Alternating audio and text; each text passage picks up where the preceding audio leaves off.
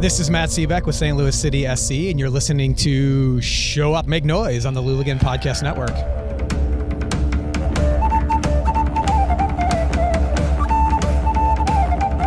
Here we go. Come on. We can have our first official.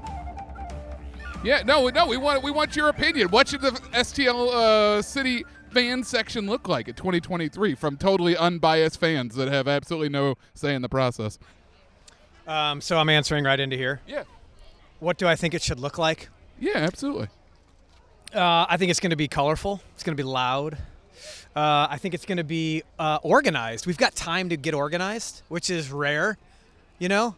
Now, who's going to be organizing that? I think this group right here is going to be organizing it. I didn't bring something that would keep power running if I didn't leave my car on, Matt. So Yeah. that's the kind of planning that we have. So I just want you to know that's the type of people you're working with. Yeah, I mean, we talked last week, Zach. Like the amount of orchestration and choreograph that goes into it is immense. So I think this is where time is at our advantage. You know. Absolutely. No, I totally agree with you. We're always silly, but no, I totally agree. I think it is something that we need to start now because I don't think anybody really realizes how long it takes to get a bunch of people moving in the same direction. That's right. That is literally your job, though, so you understand Yeah, that. I You've do. got all the data to back it up. I do, but we need your help. We need your help involved, now to help us figure it out because there's a lot of details. There are a lot of details. You got any podcast exclusives? Don't worry, it won't come out for 5 weeks. Oh man, an exclusive? I don't think so. I mean, we've got a lot of stuff we're working on right now. We've got we're gonna do some fun stuff with food around town in the next couple months. You know, stadium's gonna be a big deal for us. Have you released the name of the guy that was out at your thing? I'm sure somebody got a photo of him, but the chef that was out at your thing last time? Yeah, Gerard Kraft. Okay, cool. Yeah. I didn't know if that was public knowledge. Yeah, so yeah. I was trying to be a little coy on it. Yeah, no, he's been a big help to the club. You know, he's a guy that knows St. Louis really well.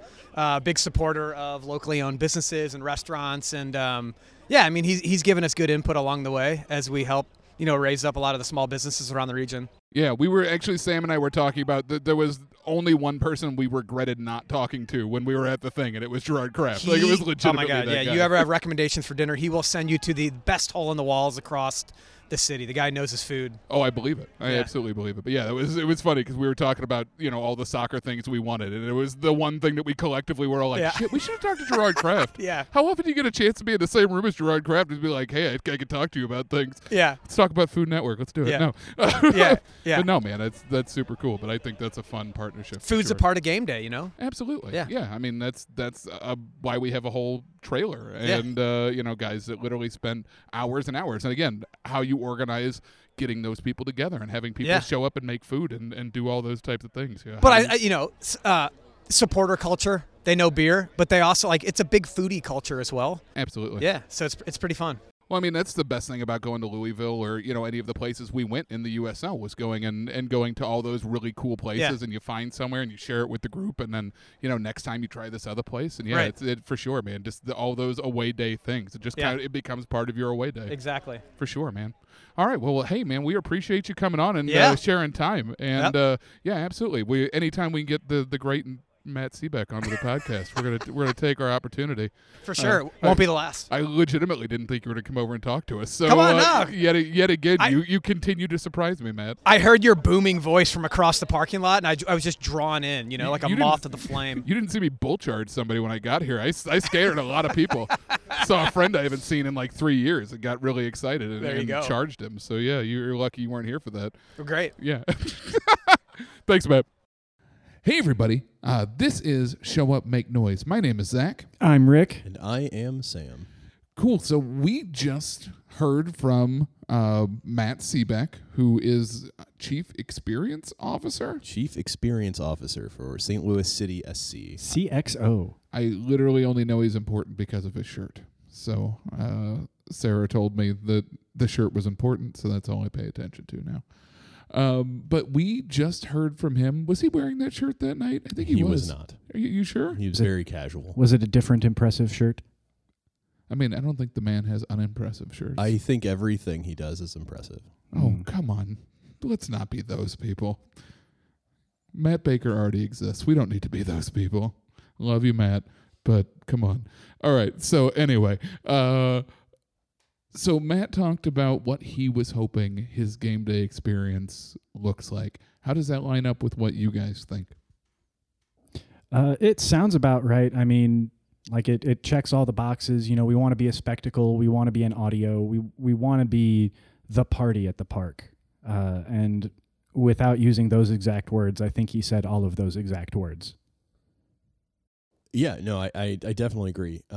There's also, you know, he touched on a big piece of like, it's more than just the game. You know, people aren't coming down there for, you know, we'll call it 110 minutes of their time and then turning around and leaving. So, you know, putting the thought into the food and the plaza and, you know, if you're an away fan, there's a lot of cool shit in the city down there by that stadium that if you've never been to St. Louis or it's been a while since you've been here, like there's a lot of shit to do around there.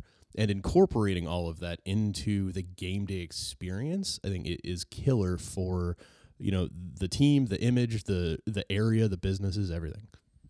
Yeah, I totally agree. And that kind of ties into one of the questions we got that we're going to touch into a little bit later on, and kind of what that is doing to that downtown area there. Or is it Midtown? Is that Midtown?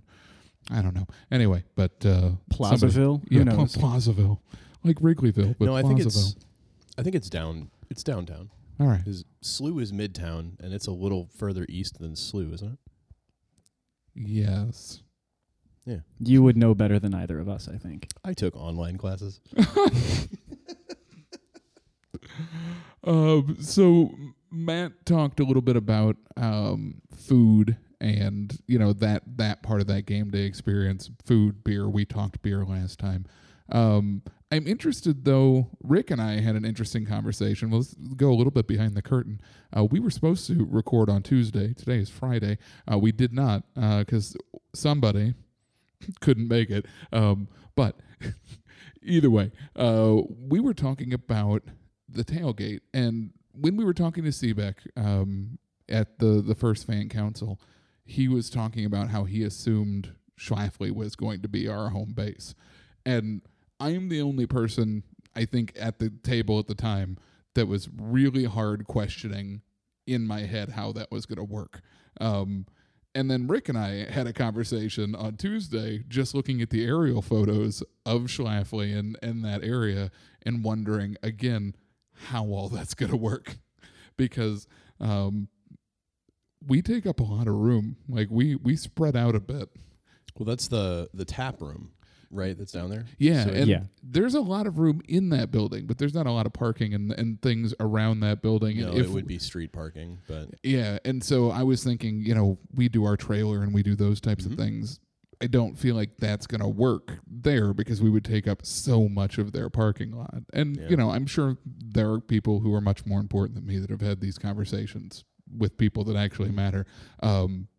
But it was just an interesting conversation we were having about how the logistics of that work, and if we're bringing drums down, you know, if we can't keep them there, when do we come down? Like, how early do you have to get there on a game day to make it so we can not have to carry the drums 1.5 miles or, you know, drop them off and leave them so we can come back and get them later or whatever? Yeah, there was a lot of mystery on how much of our footprint we have at Soccer Park for the tailgate is going to exist versus how much footprint we can occupy in what really does not look like a big parking lot. Like, it maybe looks like half of a football field.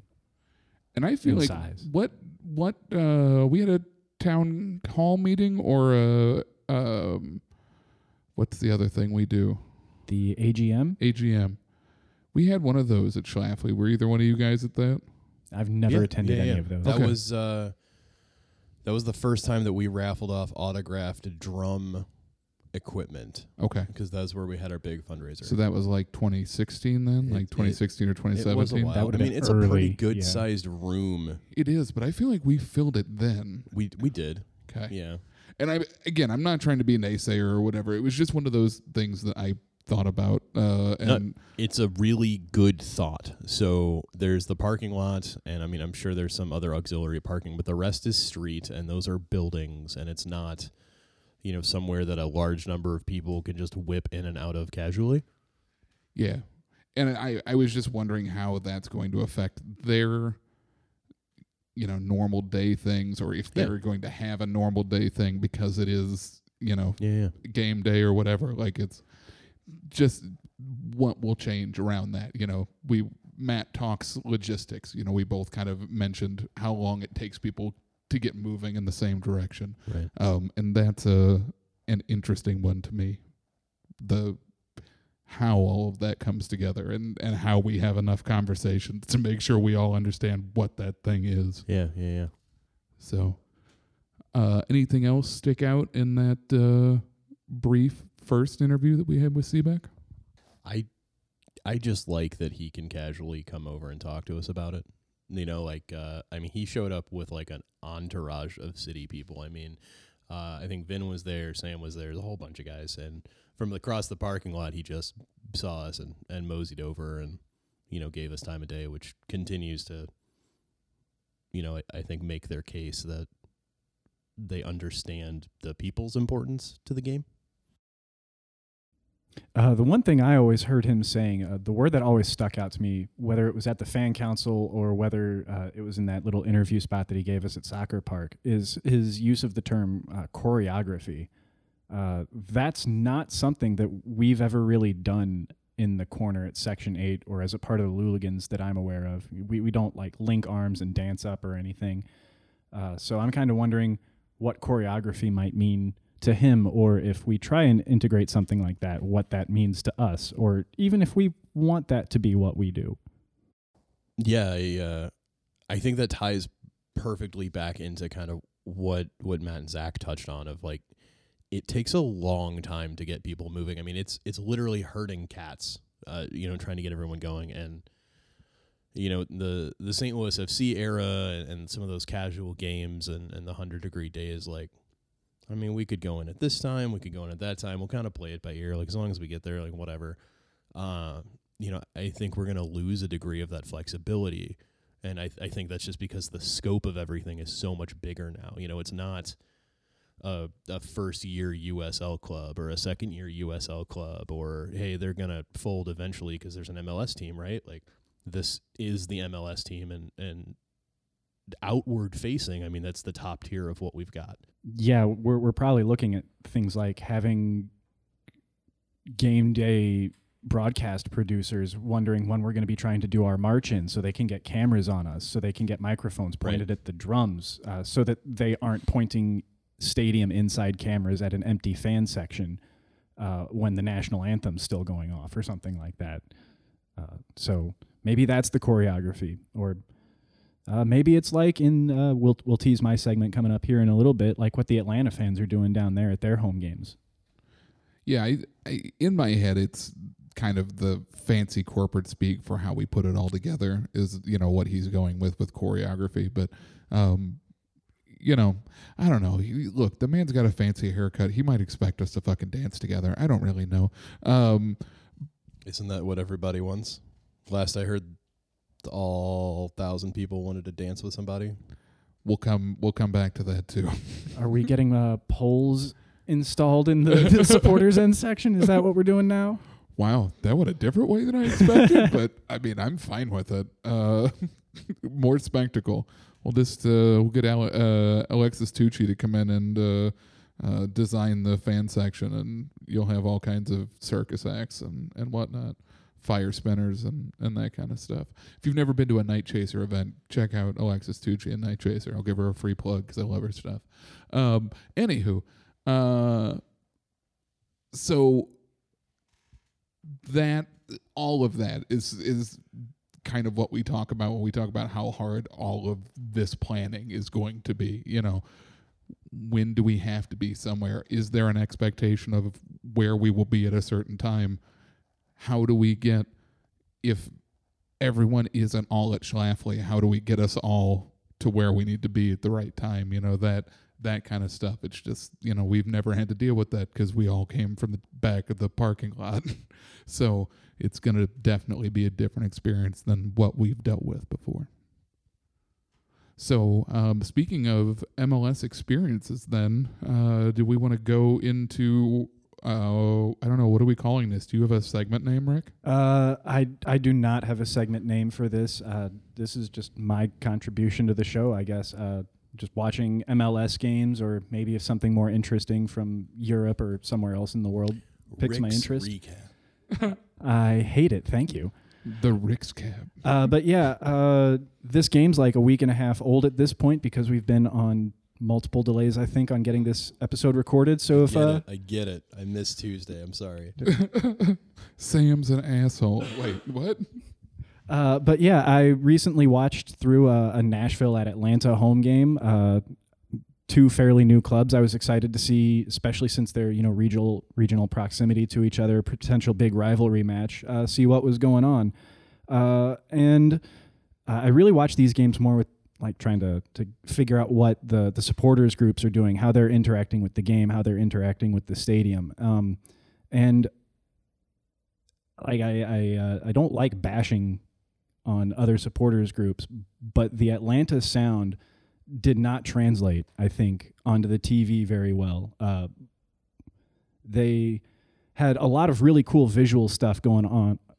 Like they had 5 war drum grade things set up, just massive concert-sized bass drums, similarly designed drum heads, lights inside the drums. It looked like a bigger version of some of the stuff that we were trying to get set up in the corner there. But their actual chant work at times left me kind of confused. I think they were up by like a goal, maybe 2 goals late in the first half, and like at the 41st minute, they started dropping the Viking clap in, which seemed like the weirdest timing to me when you're trying to kind of put the first half away, maybe score that game-breaking goal and end it before halftime. Just such a slow and halting and static chant. It doesn't really go anywhere for such a long time. And that was one of the things that really bothered me about their sound. I will say that it is a great chant to kill time. Yes. And there has been times, we talked about this in the first episode, there have been times where we just needed a chant that would chunk out some time. Maybe we're cycling through them too quickly and we just need to slow down the pace. But usually not, to Rick's point, not at the 41st minute. Like, at a point where you're at 5 minutes left to go, I feel like you're always trying to push your team because that tends to be when stuff happens. Especially towards the end of the St. Louis FC days, I feel like we kind of dedicated the last 5 minutes and stoppage time of each half to something kind of upbeat and pointed at our players like, we love you. You're right. And we really wanted to end each half or end each game feeling like we were pushing our players into the final. Yeah, and the chant itself is it's kind of, it's awkward for me. Flashback to the women's game, the last women's game at Busch, and Donald, awesome guy, huge guy in AO, recently got a ton of recognition for it, was kind of helping, cycle through some of the AO chants, and that was the one they wanted to do, and I thump, how long do I wait? It carries well because it's very simple and everybody does it, but it's just it feels awkward to do. And I don't know how else to explain it. It also very clearly, at least to me, came from like Iceland in the World Cup or the Euros or whatever run they made. Permanently related to, yeah. Always. And it just is always, I get it. Someone made it famous. Everyone knows it. It's easy to get people to do all at one time. That's half of our job. So in that way, I totally get it. But at the same time, to me, it's a good one at the 10th minute when you need to get everybody on your side, get everyone doing the same thing, kind of basically teach people who aren't familiar with what we're doing how to participate.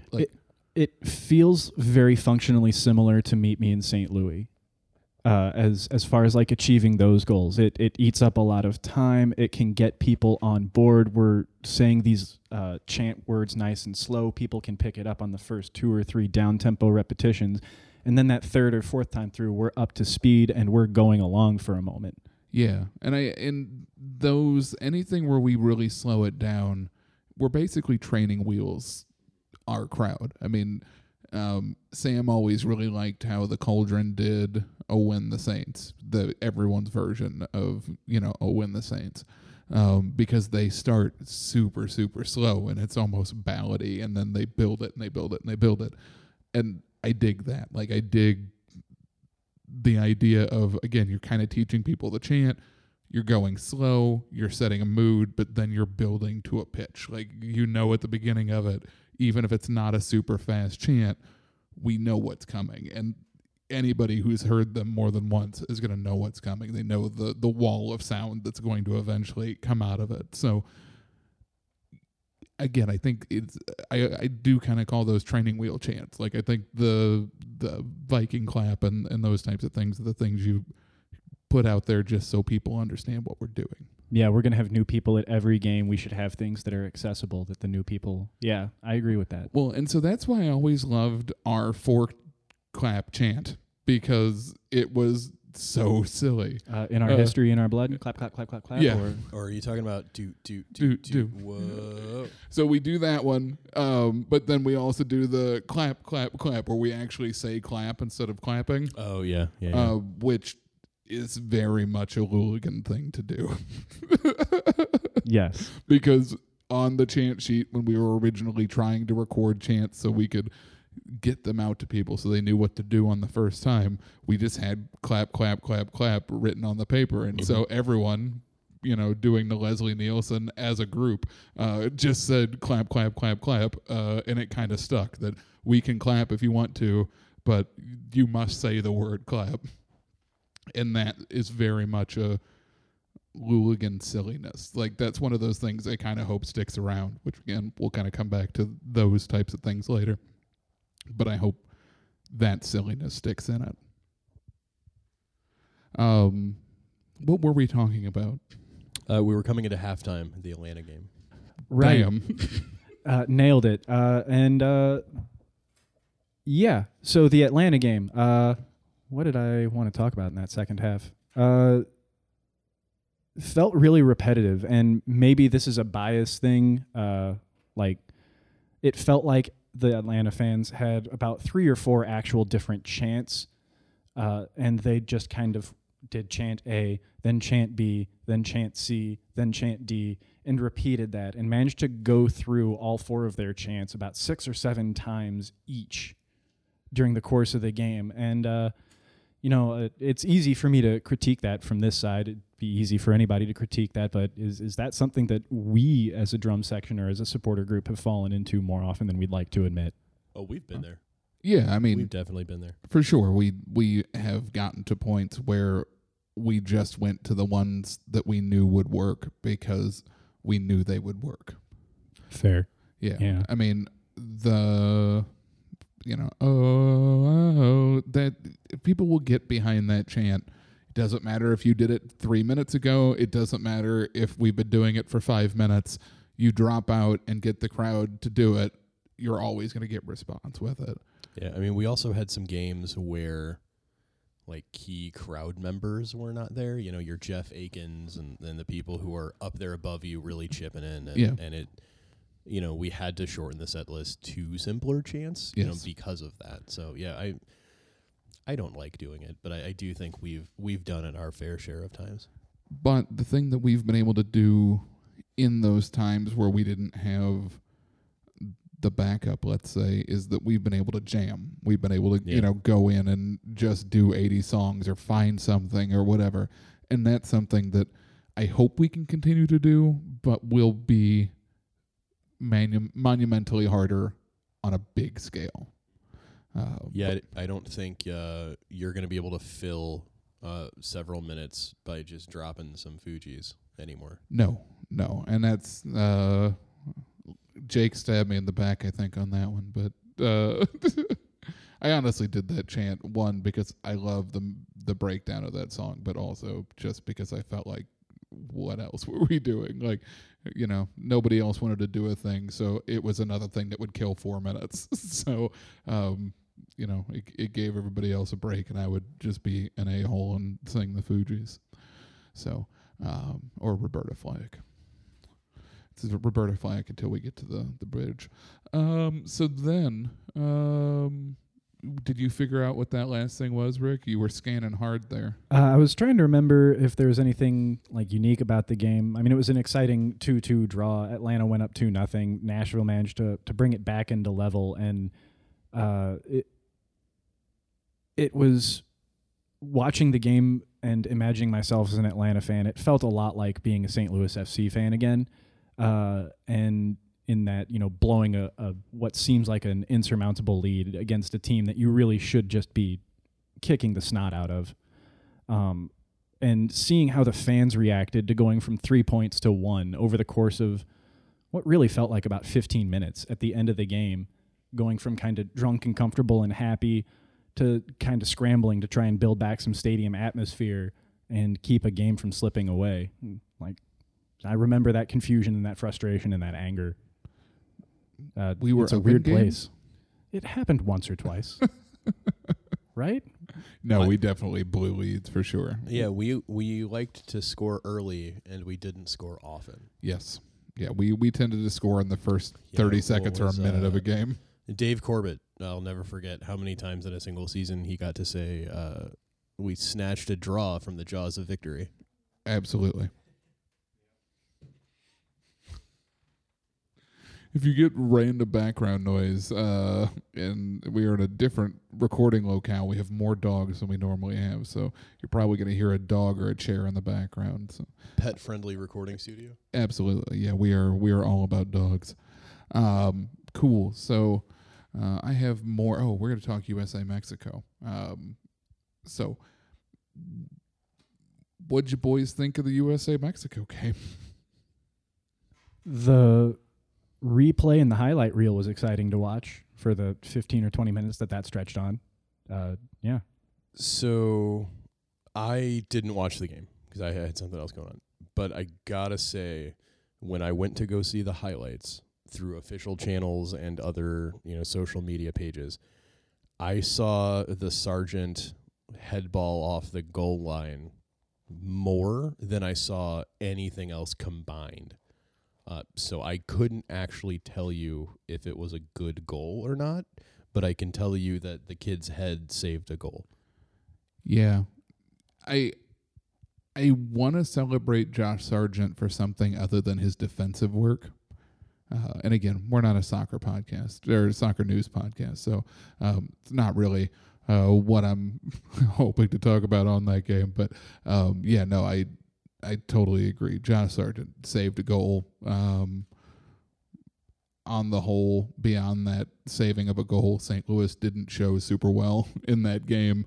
But let's talk a little bit about fandom in that game. Did they show in those extended highlights the melee that happened with all of the bottle throwing and all of that? It did. Yeah, I did see that in the corner. Yeah. And that's really just, I guess, housekeeping, very, very early housekeeping. It's never okay to throw something on the field, ever. Just don't ever throw something on a soccer field or any field unless someone explicitly asks you to do it. And they're not going to do that because that's stupid. So just don't. What? I was just thinking, so... hat tricks? Oh, that makes two. No, the other one I was going to say was a teddy bear toss. Yeah. So in in the OHL and yeah, and if it is a teddy bear and there is a designated time to throw it, I guess we can make that exception. Other than that, there's never any reason to throw something onto the live field of play or throw something at a player. Just don't do it. Trash goes in a trash can. Like they're still professionals doing a job out there. Whether you're amused or not does not fucking enter into it. Right. Yeah, Be a grown up. I'm not going to walk out onto the floor of our office building and somebody has a bad call, with a client. I'm not going to walk out and huck my Gatorade at them. If any of us go to a concert, we're not just going to walk up on stage, boot a guitarist or a drummer out of the way and take their spot in the band. And we've seen some bad live shows together, you and I. I've been in them. Rick's like, I was on the stage. Like, I fucked up tracks. I might have been at that one. No, Almost certainly. It's interesting. If you expand it outside of soccer, though, I don't know if it's happening more or just because everything's opening back up and everyone's just excited for fans to be there. But it seems like across the board, people have kind of tried to make it okay to just throw shit around. I mean, in the NBA, they're throwing popcorn, which, like, at the end of the day, one, you're an asshole for throwing things, but two, popcorn, really? I mean, and they're losing. Well, I guess everybody's losing because that's like per piece of popcorn, you're paying like 25 cents, I think. Yeah, I mean, you're hitting more people, True, than anything. But all that butter getting everywhere. Ugh. yeah. There's just stuff being thrown all over the place. You know, it's happening in every sport. So I know it always happens, but part of me has to wonder: is it happening at an advanced rate, and is it because most of us have spent the last year and change away from live events? I mean, that's definitely possible. I mean, we've always had, and I think we tried to root it out quite a bit at St. Louis FC, but in the very beginning, we had a lot of problem with beer throwing. We would score, and everyone's beer would end up in the air, and that's aggravating because I don't drink for the most part, and I don't like getting covered in other people's beer. We had to clean off every single drum when we got home, and I was like, it's already like 11 o'clock, and I hurt all over. I don't want to drop your beer. Not to mention, wipe it off. like, nobody wants to go home from an athletic event like that, possibly with a few drinks in, get stopped along the way, and be covered in stale beer. Well, and that's like, what you're I'm just saying. putting your fellow supporters at risk when you do shit like that. Yeah, I mean, and I don't drink, so it's going to be that much harder for me when I stink of beer to be like, oh, I haven't had anything to drink, sir. Well, you smell like a brewery. Yeah, I understand. I'm the drummer for the soccer section. They don't care. Somebody threw their $8 beer on me. It's the 28th, and they got to meet their quota that the department definitely didn't implement. Let's not get into we have hooligan cops. I will try and do my best to stay impartial. But yeah, I mean, throwing stuff on the field, it looks like they threw whatever they had. Yeah. They threw at the players. Yeah, and I just want to reiterate, it's never, no matter where you are, no matter what game it is, it's just not okay. Like, just don't do it. I think we had one or two instances where someone threw something from our section or our section adjacent, and we dealt with it. And that's coming back into a couple other things that have happened recently. If you see something, say something to that person, to a security guard, to whatever. See something, say something, do something about it. Because we don't tolerate throwing things, but we also don't tolerate homophobic slurs or racist chants or anything like that. We just don't accept it. Well, it helps because we also designate a bunch of game day captains. Sarah is by far the most intimidating of all of them, so she's very clearly at the top of the list. Malia, and there's a whole handful of them whose sole job is to be a mandated reporter and somebody who can handle what's going on, and we put those people all over the place because the sooner we shut it down, the less we have to deal with. Absolutely. It's worth keeping in mind as well, especially as we get into actual major league games and we're in major league stadiums. There will always be a camera pointed at us. Always. Even if it's not going through the live feed, it will capture the dumb shit that collectively we do. And if we do something really dumb, that footage is still going to exist. That audio is still going to exist, and it's going to go out in the world. Absolutely. And we just, so many of us have worked so many really crazy, long hours to try and build and make what we're trying to do here. And we don't want you throwing your Bud Light at somebody to cost us all of that. Yeah. So. And it's really hard once that impression it gets out. It's really hard to shake that. If you're a supporters group and you show up to a game and you're just a bunch of dicks, I'm not going to name names, Fountain City Ultras in Kansas City, you're forever going to be pieces of shit. The Hooligans, and I don't know that either one of you were really here. I don't think either one of you were really here during the Lions days where We had Heard the stories. Yeah, where we had to fully rehab who we were from the time the Lions ended to the time St. Louis FC. Like, we asked a couple people not to come back as much because we couldn't continue to be that. So we have to be conscious of the image that we're putting out and who we are, because again, we have the group that just started up, the Thieves, Nancy and Sarah, who Sam just mentioned as our game day captains, and I think Nancy is another one of our game day captains. They want to make sure that everybody feels included and welcome in the section, and so that's a big part of what they do. And so those people are going to continue to exist in what we do because it makes it so that everybody can feel safe and those types of things. So we want you to come hang out, but we don't want you to endanger a player. We don't want you to make somebody else feel like they're not welcome in our section. So the whole point is that we want everybody, but only if you can behave. Yeah, Rule 3 is kind of a two-way street. It's encouraged for you to have fun, but don't let your fun ruin everybody else's fun. Exactly. So yeah, let's just be cool and everybody have a good time and don't throw shit on the field. All right, so we have talked about USA. We've talked about Mexico. So let's you guys want to do a Twitter poll? Let's do a Twitter poll. Let's talk a Twitter poll. I love polls. Man, Rick is poll happy today. I don't know if that's the way I wanted to say that, but it is the way I said at it. the next fan council, do you want us to take a poll about your poll? Take a poll. Oh God. I think the best we could probably do is a rope from the second row up to the TIFO hooks. All right. So our first question that we originally asked all the way back on June 8th, we asked, do you have any questions, comments, things that you want to talk about? And we had responses to this, and I've somehow lost them because I'm bad at stuff. That's Leader Jake's question. That's a great question, but it's not the one I'm looking for. Great question, Jake. Glad we could get that answered for you.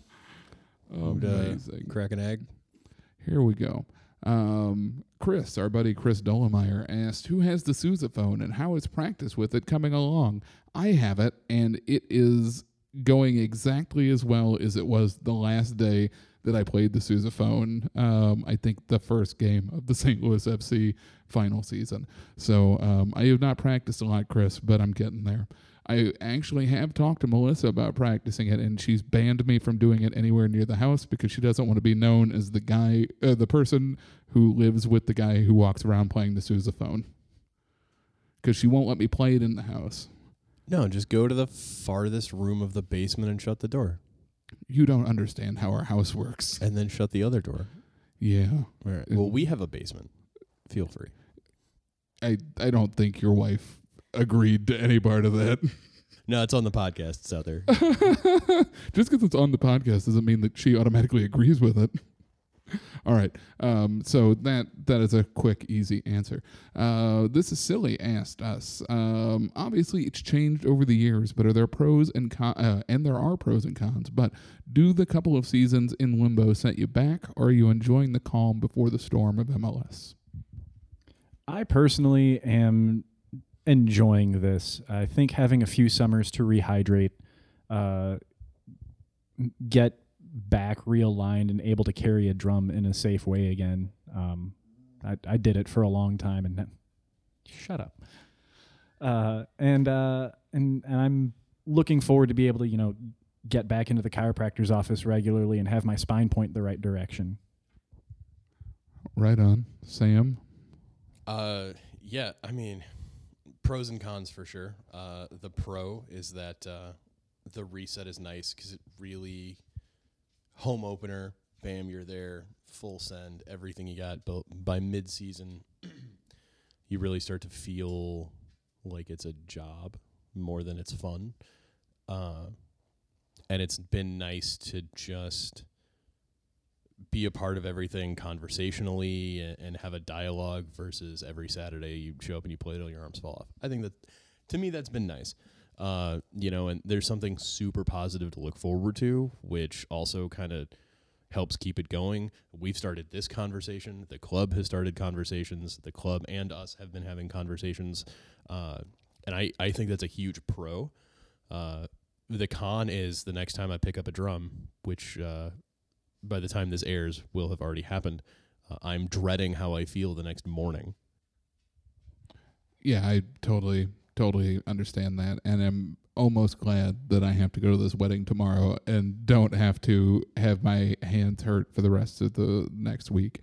But I agree with you that it's been nice to have time off, but at the same time, I want to be at Soccer Park on Saturdays and playing drums and being around my friends and having reasons to go out and do things. I have plenty of things to go do. Not like my social calendar isn't random and full, but it just, I want to go to soccer. And like we kind of had a conversation earlier about it's not our team. Like it's still the same place with the same looking kits and all of that, but it's not our team.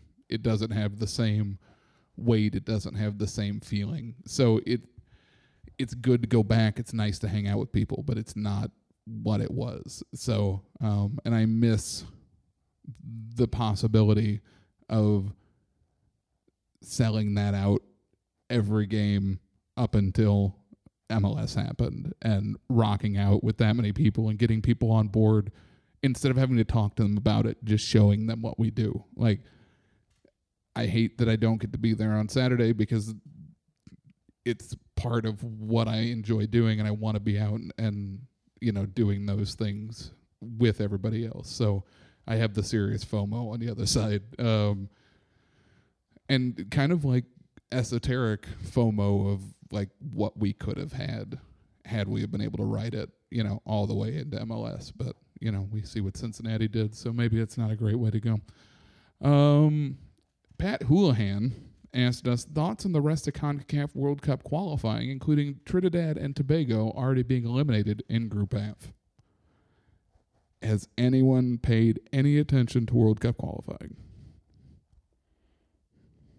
When's that? I'm sorry, Pat, as I told you as our response on there. I think we owe Pat a little bit of an answer. I think if Trinidad and Tobago is the team that you're the most concerned about in any perspective of a league, then maybe you're not. I mean, they beat us last year. Well, I mean, we were a bad team, and we've been a bad team every other time. I mean, we won the Nations League, whatever the hell that thing was called, against Mexico. So that was a thing where we're victorious. We're better than Mexico, right? We did a thing. I think Mexico was worse than us. That is a good possibility. Honestly, Evan Hovarth is the honestly, I don't understand why Zach Steffen gets the props he does, because every time I've seen Hovarth play, I've thought he looks like the best goalkeeper we've had for a long time. And then Zach Steffen keeps getting picked first. But Steffen plays for Man City. Does he play? But Steffen has a kit for Man City. What did Zach Steffen do besides give Chelsea the FA Cup, or the FA Cup final berth that we then threw away? Because that's literally the only thing I remember Zach Steffen doing in a Manchester City kit. That's fair. So I'll give you that. Yeah. So the one time I remember Zach Steffen playing for Manchester City, again, no disrespect, he's a professional footballer who has made it to Manchester City, and I'm a guy who has a podcast that 12 people listen to. So, but yeah, I just think Hovarth should have gotten a shot to be our number one from the beginning, and I think Zach Steffen has the jersey because he has a Manchester City jersey, and maybe not because he's our best goalkeeper. So, my personal opinion. But again, we're not a soccer news podcast, and none of us really know that terribly much about soccer. As I'm not Stuart Holtgren or who's Phil Grooms. I'm not Phil Grooms. That dude knows a shitload about soccer, and I do not. Jake wants to know, and this is kind of leading into our other question. What chance are you excited to retire with the end of St. Louis FC era, and which ones will you regret to retire? Do I need to say it? I don't have to say it. You guys already know what I'm thinking, right? So, Yeah, but the viewers at home can't hear the your viewers. shit-eating grin. Here's the thing. Somebody else already said it. I want to say a Trokey. Listeners at home. I want to say Jake Trokey jumped in on it first and threw out Dance with Somebody. And that was after all the hard work that I had done to convince Sam that Dance with Somebody wasn't that bad. And I don't remember how I did it, but I got him on my side for like 5 minutes. I think you would look at me during a game and just start playing it, and I would just shrug my, oh, here we fucking go.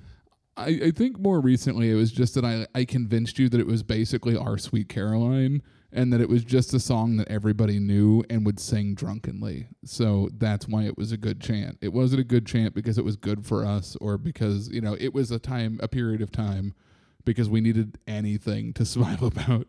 And so we did it for a couple seasons, and it became a scarf. And then again, we jumped that scarf, shark, and got past it. So, Jake's nomination was, as we already talked about, Killing Me Softly. And I took that as a personal affront. Jake, you hurt me. Why did you hurt me? But let's see what other people had to say. So yeah, Jake Trokey said, not a chance, but Dance with Somebody can fuck right off. Steve Rusnak, and this is another one that came up. Will Bramlett started it first. Sure, this will get some flack, but how Gloria was the 2019 Blues thing, Sha-La-La should be a St. Louis FC thing. This one was tough for me. Still real tough for me. I see both sides. I think he's right. I think it brought a little bit of magic to the St. Louis FC era. And I would be 100% okay with putting it in the archive where only the people who lived through it can enjoy it, if we have something to replace it. Because the whole point of that is we won a fucking game, and that was huge, and everybody's excited, and the team is excited, and everyone's a part of it. So as long as there's something to replace that, I'm all here for it. I personally would like to see it go. Shut it down, retire it, put the lock and key on it. Partly because it was the victory song for a team that could barely ever win a game. And also, we never figured out how to get that damn chant right. It was the most exciting thing we had, and everybody had a different idea of how we wanted to perform it, how we wanted to put it out into the world. And we never, in the 2.5, 3 years that we trotted it out, not that we got much practice with it, but we never fully figured out, are we going up-tempo second time, third time, first time, sometimes even? I think it was always third time, because first one was basically just Sam and all the drunk people singing faster than Sam. Then the second time was Sam a little bit more deliberately, singing it more deliberate and a little bit faster. And then somebody would inevitably start offbeat on the boards, so then I would start to correct them, and then we would go on 3. But to your point, it's a chant that we never had control of. That's true. We didn't start it. We had no control of the speed. We were basing it off of somebody who was on the field. And again, the way sound travels, that's always going to put us at a slight disadvantage too. And lots of drunk people. Yeah, there's just so many cards stacked against it. Like musically, it always hurt. Yeah. Now, devil's advocate, if we get rid of this chant because it's tied to something else, how many other chants does that open the door to say, well, that chant's from so-and-so? Yes. So that is definitely a question. I think the reason I get behind it dying with St. Louis FC is because it was so very specific to a player and then a tradition that we started for them, that like it was kind of our thing. And I don't, in a selfish kind of way, don't want everyone else who didn't come out to appreciate it get to appreciate it. But at the same time, like, I think it would be a good chant to put into rotation. Like, it would be a great chant to get people going if we could control it and start, Yeah. with a real slow beat and It'd build be it. a good half opener. Open Yeah, the second half with it, yeah, especially I if they're was thinking, coming like, our direction. The 60-minute, Yeah.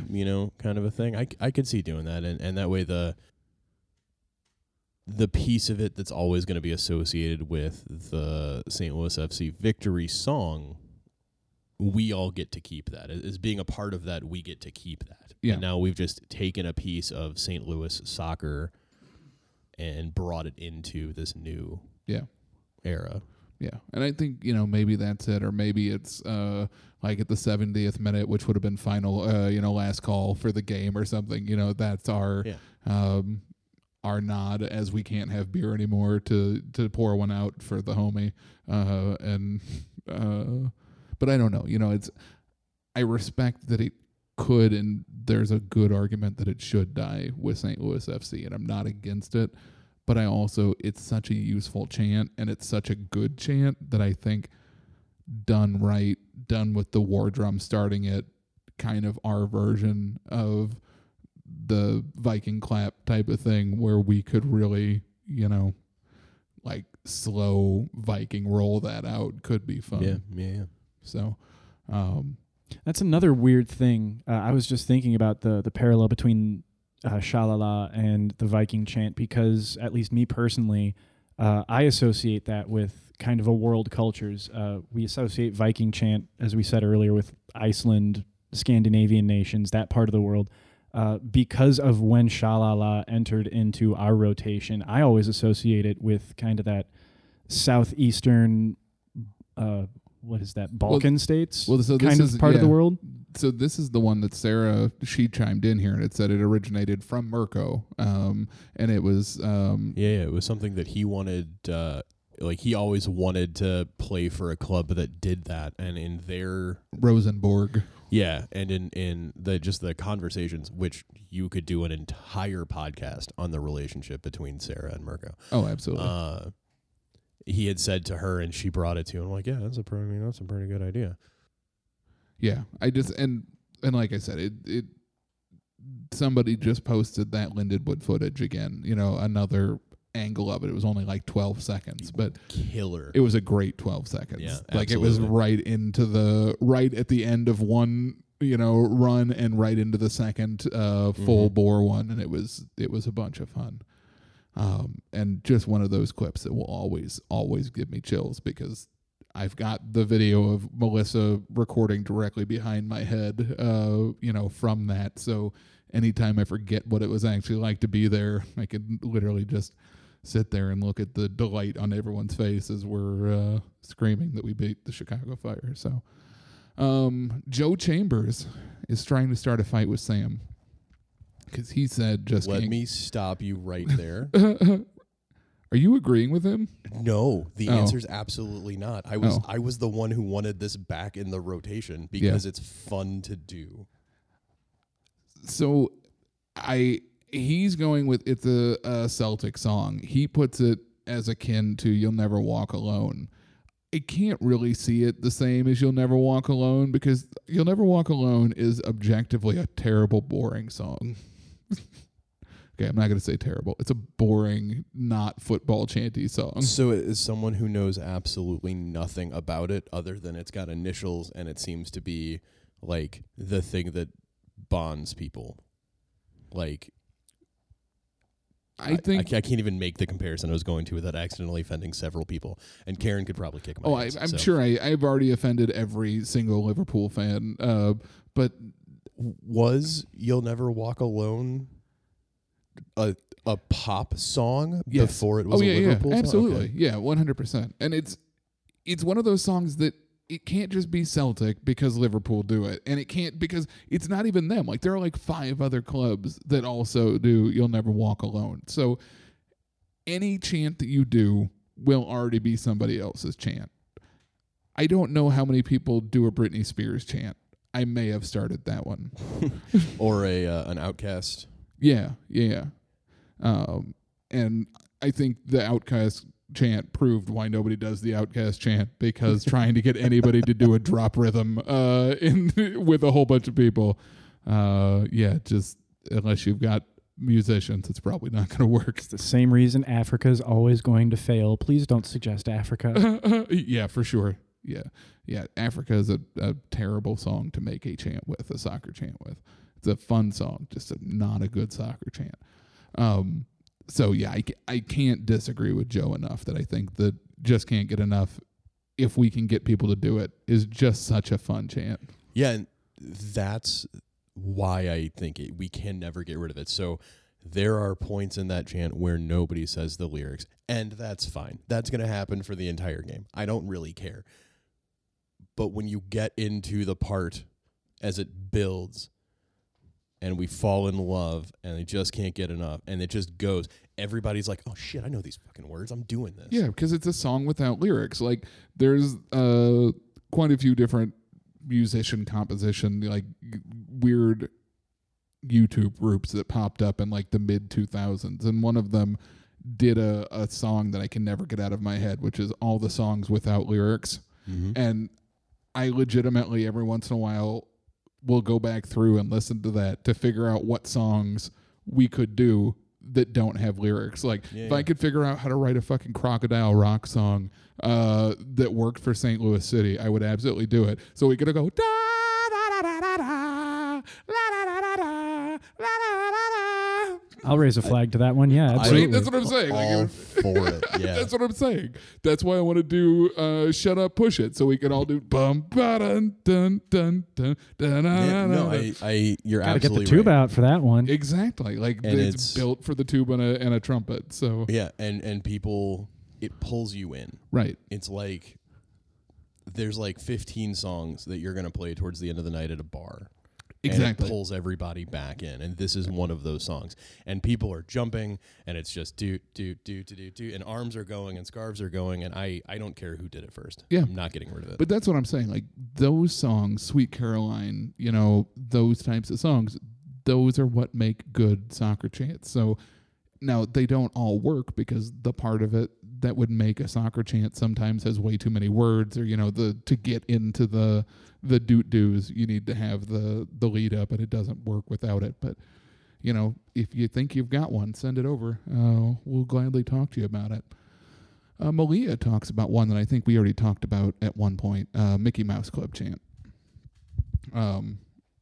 It's a fun chant. It's super clever, I think. Just Too clever. it's never It's never gonna too work. complicated. I don't think I've heard it attempted since 2018. Yeah, anytime anybody suggested it, I would play it, because I would be able to get through it at least twice, and then we could stop playing it. And I think it's a fun chant, but it just, you're never going to get enough people to do it. It's not a cool enough chant. It doesn't work. It's not hip. It's not what the kids want. It's not hip. It's not with it. So Jake from State Farms, Jake Trokey again, suggested that this is not a chant, but something that he would like to see stop. A screaming blues at the end of the anthem. Wrong sport, wrong team. Save it for the Blues game if it must be done. If a podcast had a like button, I would be slamming it right now. I mean, I did like it, so this podcast has liked that idea.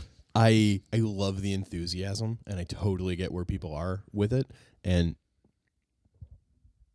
I would say almost every, and enough of them that I would go ahead and say every single Luligan is as big of a Blues fan or bigger than they were a St. Louis FC fan or St. Louis soccer fan. I'm the outlier. But it is I think it is stupid, and it needs to go. It was cool, like the couple nights when we were playing and the Blues had a playoff game that night or something, and people were spreading streams around and keeping notes of scores and everything. That was a very cool shout out to do during those games. Like, I made the mistake of wearing my Blues jersey to a game on one Saturday night, and it was 97 degrees outside. Mm-hmm. So, they call those sweaters for a reason.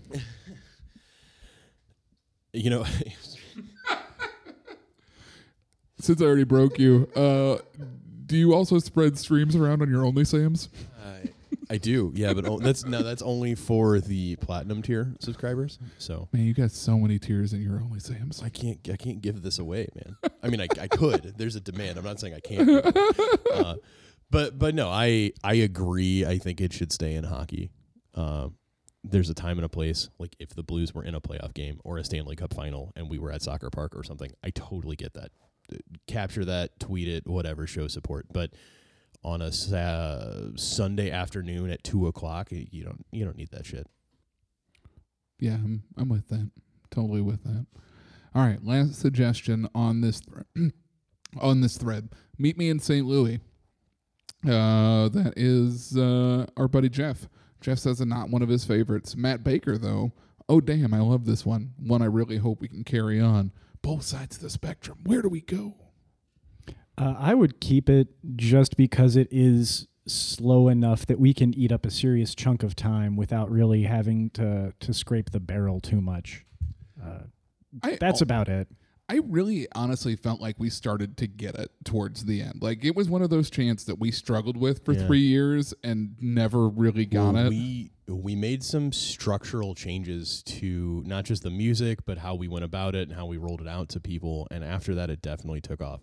Plus, it's clap heavy and 2,000-3,000 people clapping. Yep. It's going to look pretty good and sound better. True. Yeah. And again, I think it could be that kind of, it's our training wheel chant. It has some words to it, but hopefully everybody's singing them slow enough and getting the clap in that you can have enough there to get people on board and going along with you. So, all right. So that is another tab closed. We got yet one more, and this one's something maybe we'll kind of leave out there. Maybe we'll kind of come back to this one because we're already pretty close to an hour, so I don't want to drag on too terribly much. But on Twitter today, Empire SC brought up something. They said it's crazy that Austin is charging $73 for an away ticket for fans. They say it's time for MLS to step up and work with SGs on an away travel bill of rights, including standardizing minimum ticket allotment, sale cutoff, banners, flags, instruments, and capping tickets at $20. Hashtag 20 is plenty. So do we want to talk about that now? Do we want to jump deep into that, or we want to kind of leave that out as a question to come back to? This is the first I've heard about it. I do a terrible job of tracking our podcast's Twitter feed and what our elf behind the scenes is doing on the Twitterverse. So I have no intelligent thoughts or even unintelligent thoughts to contribute right now. I 100% agree with them.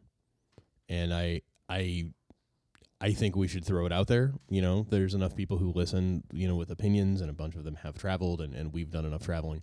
I'd be interested to hear and see, the feedback and really, kick this one off after everyone's had some time to marinate on it. But out of the gate, what fucking bullshit are they dealing with? Yeah, I mean, that's an Anthony Precourt team. I will say candidly, fuck Anthony Precourt. That dude was in some way involved with St. Louis at one point and was a dick here, and then went to Columbus and tried to literally steal a team from a fan base, then used the fact that he tried to steal a team from a fan base to get his own team in Austin. And all of that is why I hate MLS. And it's not MLS specific. It could have happened in MLB. It could have happened in NFL. I just don't think that should ever happen. So, but yeah, unequivocally, fuck Anthony Precourt and Austin for charging $73 for a weight ticket. That's just insane. Yeah, if we have any listeners out there who currently or have previously supported an MLS team and traveled as a member of that team's supporters group away, hit us up on Twitter. Let us know about your experience. Would you do something similar for a $78 ticket plus online processing fees and travel fees and all that stuff? Yeah, no, I'm 100% for standardizing what comes, as a supporter, what you're allowed to do. And I understand, some stadiums will be slightly different, but that should be publicly posted. It shouldn't be a guess on game day what you're allowed to bring in. There shouldn't be when we went down to Atlanta for the U.S. Open Cup game. I don't think any of us went, but the team went. Yeah. And we were told we could bring drums. We were told we could bring all this stuff. And then literally as we were going down there, they called and changed, or maybe even didn't call, like emailed us and told us we couldn't bring stuff in. And look, man, we're a lower league team coming to play at that point the MLS Cup champions. Like, come the fuck on. But anyway, and honestly, we had drums at that game. We might have won that game because Sam Fink almost won us that game like 2 or 3 different times. Yeah.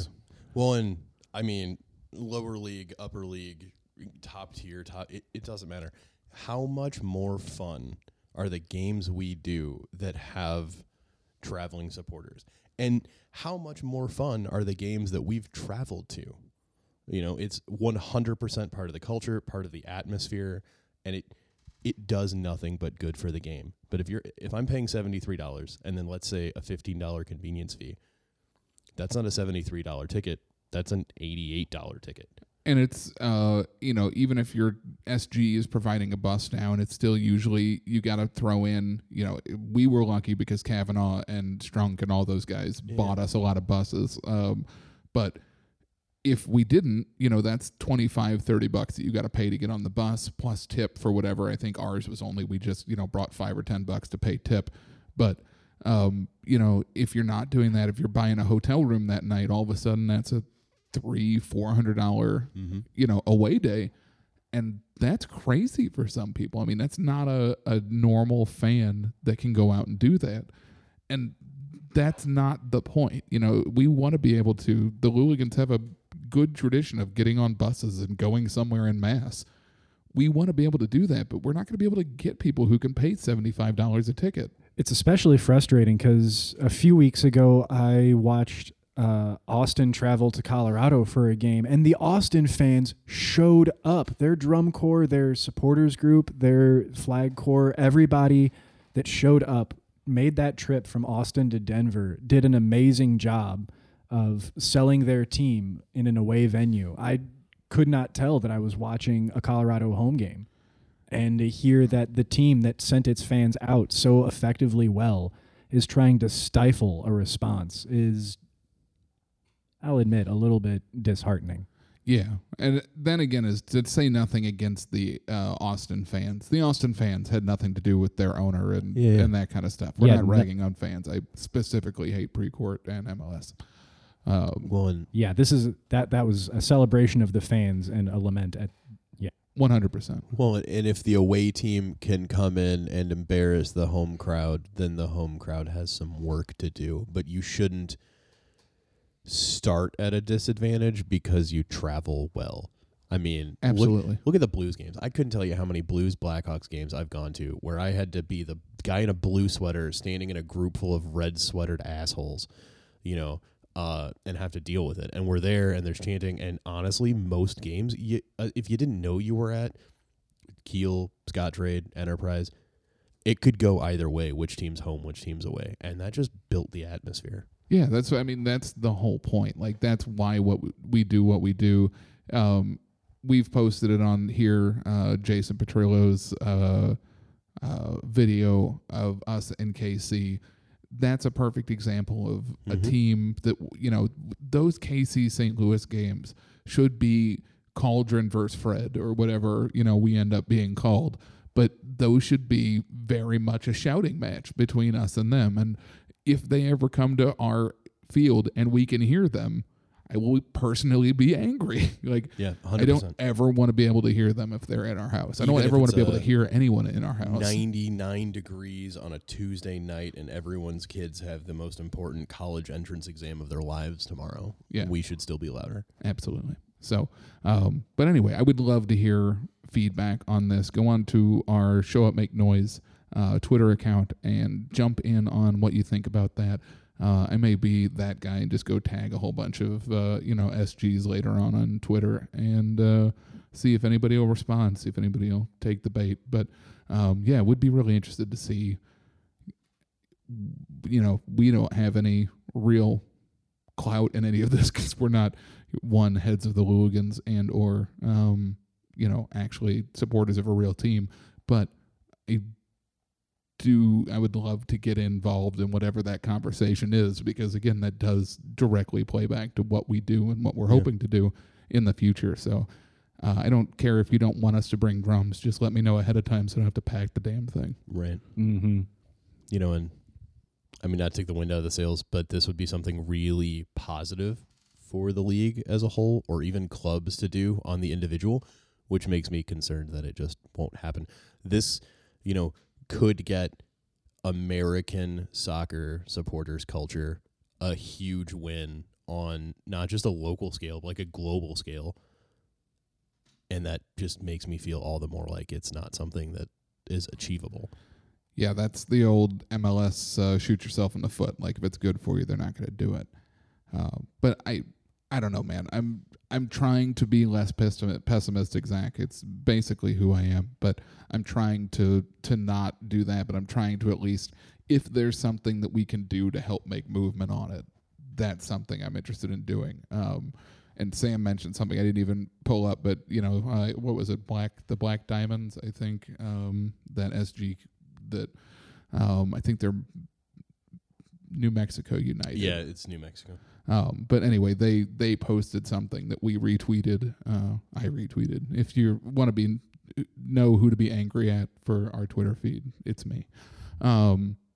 Anyway, they posted something to the effect of inclusion and it's important for everybody to feel safe and heard. Right. They said a lot more, but the gist was rivals in the seats, but allies in the streets. And there's no reason for two rival clubs or rival SGs to not get along and be inclusive and supportive of each other. And, outside of, again, the 95 minutes of a soccer game. You don't have to like them, but we could still work together to do good things. Like, we had a real friendly rivalry with Lou City, and that was a good, fun time that we had with them. And I think we were decent friends with some of those people. But also, some of those people we didn't really want to hang out. We didn't want to be friends with, but we did work together to benefit their food bank and our food bank. And we did really great cooperative fundraising things. And we both believe in the same kind of inclusion and those types of things, besides, maybe the black sheep or, whoever their asshole SG was. But, they've got really great stuff going on. We like talking to those guys.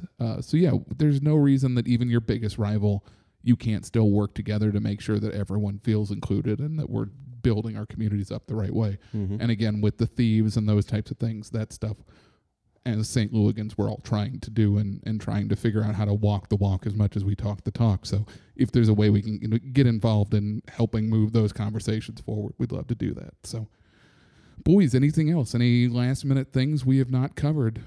I've got nothing left to add. Samuel?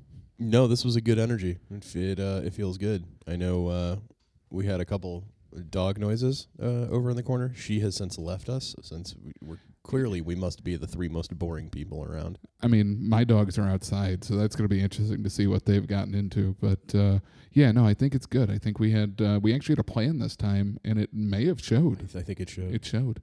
Cool. Well, guys, we are Show Up Make Noise. Show Up Make Noise on Twitter. Show Up Make Noise on Instagram.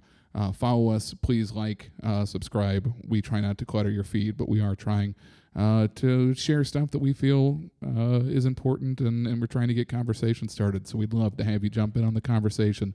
Tell us what you feel about the Fans' Bill of Rights. We'd love to talk about that again next time. Until next time, we are Show Up Make Noise. My name is Zach. My name's Rick. I'm still Sam. We will talk to you later. Bye-bye.